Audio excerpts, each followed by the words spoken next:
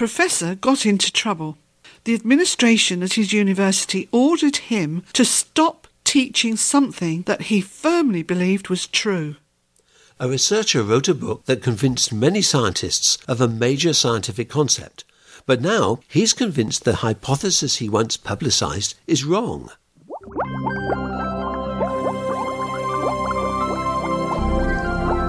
When you hear that bubbling sound, get ready for another episode of Truth in the Test Tube. We contemplate a scientific topic from a unique angle, and something solid precipitates from our discussion.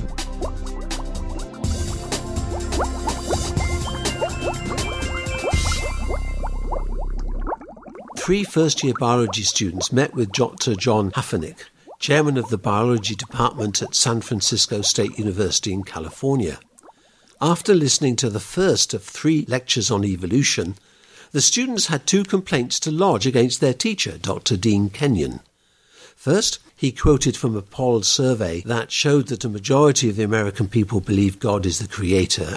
Second, he criticised what he called standard evolutionary thought. What were Dr. Kenyon's qualifications for his research and teaching? He received his PhD in biophysics from Stanford University and completed postdoctoral work at the University of California, at the University of Oxford in England, and at NASA.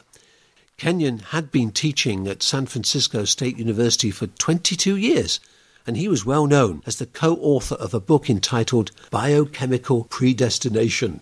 Biochemical predestination?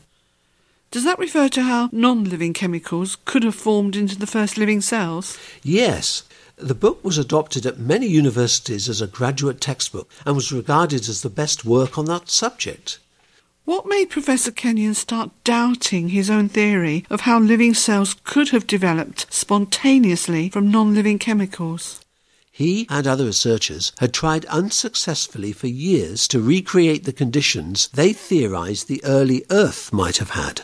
In 1976, Kenyon and a colleague commented that experimental conditions in laboratories were very different from conditions which probably existed on the ancient Earth. In the Journal of Molecular Evolution, they wrote, "The geochemical plausibility of many of these proto-cell models is open to serious question." Do you mean that as they studied even the simplest living cell, they began doubting that non-living chemicals could have produced that cell spontaneously? Yes. By the 1980s, Kenyon knew his own experiments had needed a large amount of guidance to produce even small results. He realized that if that was true in laboratory experiments, then it must be true in nature. And intelligence must have been needed to design and produce the first life form. When he says an experiment needs guidance in the laboratory, does he mean the researcher helps the experiment to come out the way he wants it? Yes.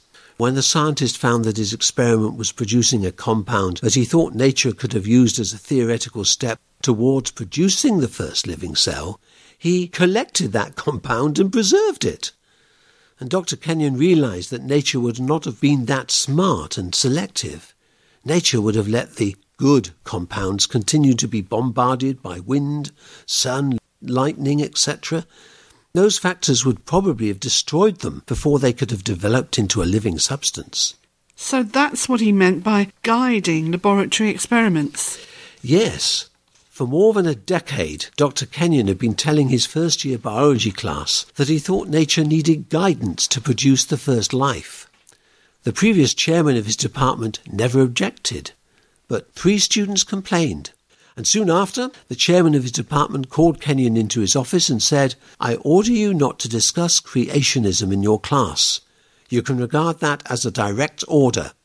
I have the support of the dean, and we agree on this." How did Professor Kenyon react? He wrote for clarification of his chairman's order, asking was he forbidden to mention to students that there are important disputes among scientists about whether or not chemical evolution could have taken place on the ancient Earth? And was he prohibited from teaching the important philosophical issues at stake in discussions of origins? In his reply, the dean insisted Kenyon teach the dominant scientific view. In other words, evolution. Yes, including biochemical evolution, the hypothesis that inorganic chemicals developed into the first living cell. How did Dr. Kenyon answer his administrator? He wrote back, "I do teach the dominant view, but I also discuss problems with the dominant view, and that some biologists see evidence of intelligent design. Please inform me of any impropriety in this approach." The administration's only reply was to remove him from teaching introductory biology while continuing to teach more advanced classes. They never asked Kenyon himself what he teaches in his class. So it sounds as if the administrators acted only on what introductory biology students thought of Kenyon's lecture. Yes, in fact, Professor Kenyon had announced in class that this was the first of 3 lectures on the subject. These first-year students heard 1/3 of a series before lodging their complaint. Kenyon says, "To this date, I have not received a reply to my question to Dean Kelly, asking him to identify what I was doing that was improper. It's an arbitrary exercise of administrative powers." Most universities claim to favour academic freedom. That often means a professor can say almost anything he wants in class. Retired University of California law professor Dr. Philip Johnson points out that in this case, the essential mindset creating the problem here is that in the views of people like Dean Kelly, you're either teaching science and promoting a naturalistic philosophy, or you're teaching the book of Genesis instead of science. And they don't want to hear the facts because they want to decide the case on the basis of a stereotype in their minds.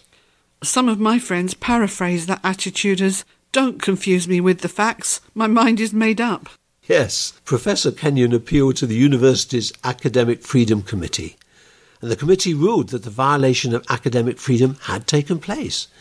They asserted that the guidelines of a university permit and encourage vigorous dialogue, even controversy, and students in all academic disciplines should be exposed to effective presentations of a broad range of perspectives in their area of study.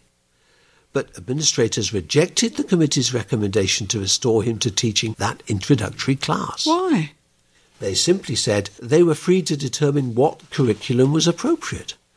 They reasoned that Dr. Kenyon's type of speech should be reserved for upper-class students only. Introductory biology students are too young and naive to comprehend and evaluate the type of statements he made. It became known as the proper forum issue. In other words, he said the right things, but in the wrong place. Does that mean he would be allowed to say these things to students who are nearing graduation, but not to first-year students? Yes, but Myers points out how inconsistent that is with the way the dispute began. In his words, Kenyon is pulled from introductory biology based on a hearsay evaluation of Kenyon's class content made by introductory biology students, and yet the stated reason for pulling him is that introductory biology students cannot accurately comprehend and evaluate Kenyon's class speech. So the same person who says first-year college students are too uninformed to evaluate what they hear also says those same students are experts who should decide what the rest of their class should hear. Right. Don't expect someone with an ideological bias to be logical. Professor Kenyon took his appeal to the chairman of the university's academic senate, and the senate scheduled a vote for December the 7th to decide their recommendation. The day before the vote, an article was published in a newspaper that circulates throughout the United States detailing Kenyon's problem. It influenced the proceedings the next day. What did the article say? In it, Dr. Stephen Meyer, professor of the history and philosophy of science, wrote, "The teacher was forbidden to teach his course not because he taught evolutionary theory, but because he offered a critical assessment of it. The problem is that dominant players currently insist on a rigidly materialistic mode of explanation, even when, as Dr. Kenyon maintains, explanation of the evidence requires more than the limited powers of brute matter." In other words, if someone who has spent decades researching evolutionary theory concludes that nature alone could not have produced the first life form, some people want to silence him. Yes, Dr. Myers pointed out that this kind of intellectual restriction suppresses open-minded thinking by decreeing what thoughts are acceptable. The University Senate voted 25-8 in Kenyon's favour. insisting that he should be allowed to teach the class.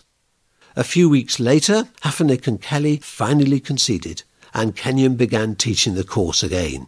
So, is the controversy finished? No, these administrators still want to tell the expert how to teach his course. Professor Walter Bradley commented, "Some people refuse to allow any kind of compelling evidence to ever point to an intelligent cause." Do you mean God? God is one possible intelligent cause, or some scientists talk about some kind of intelligent cause within nature. Professor Kenyon will tell more about his ideas on our next program.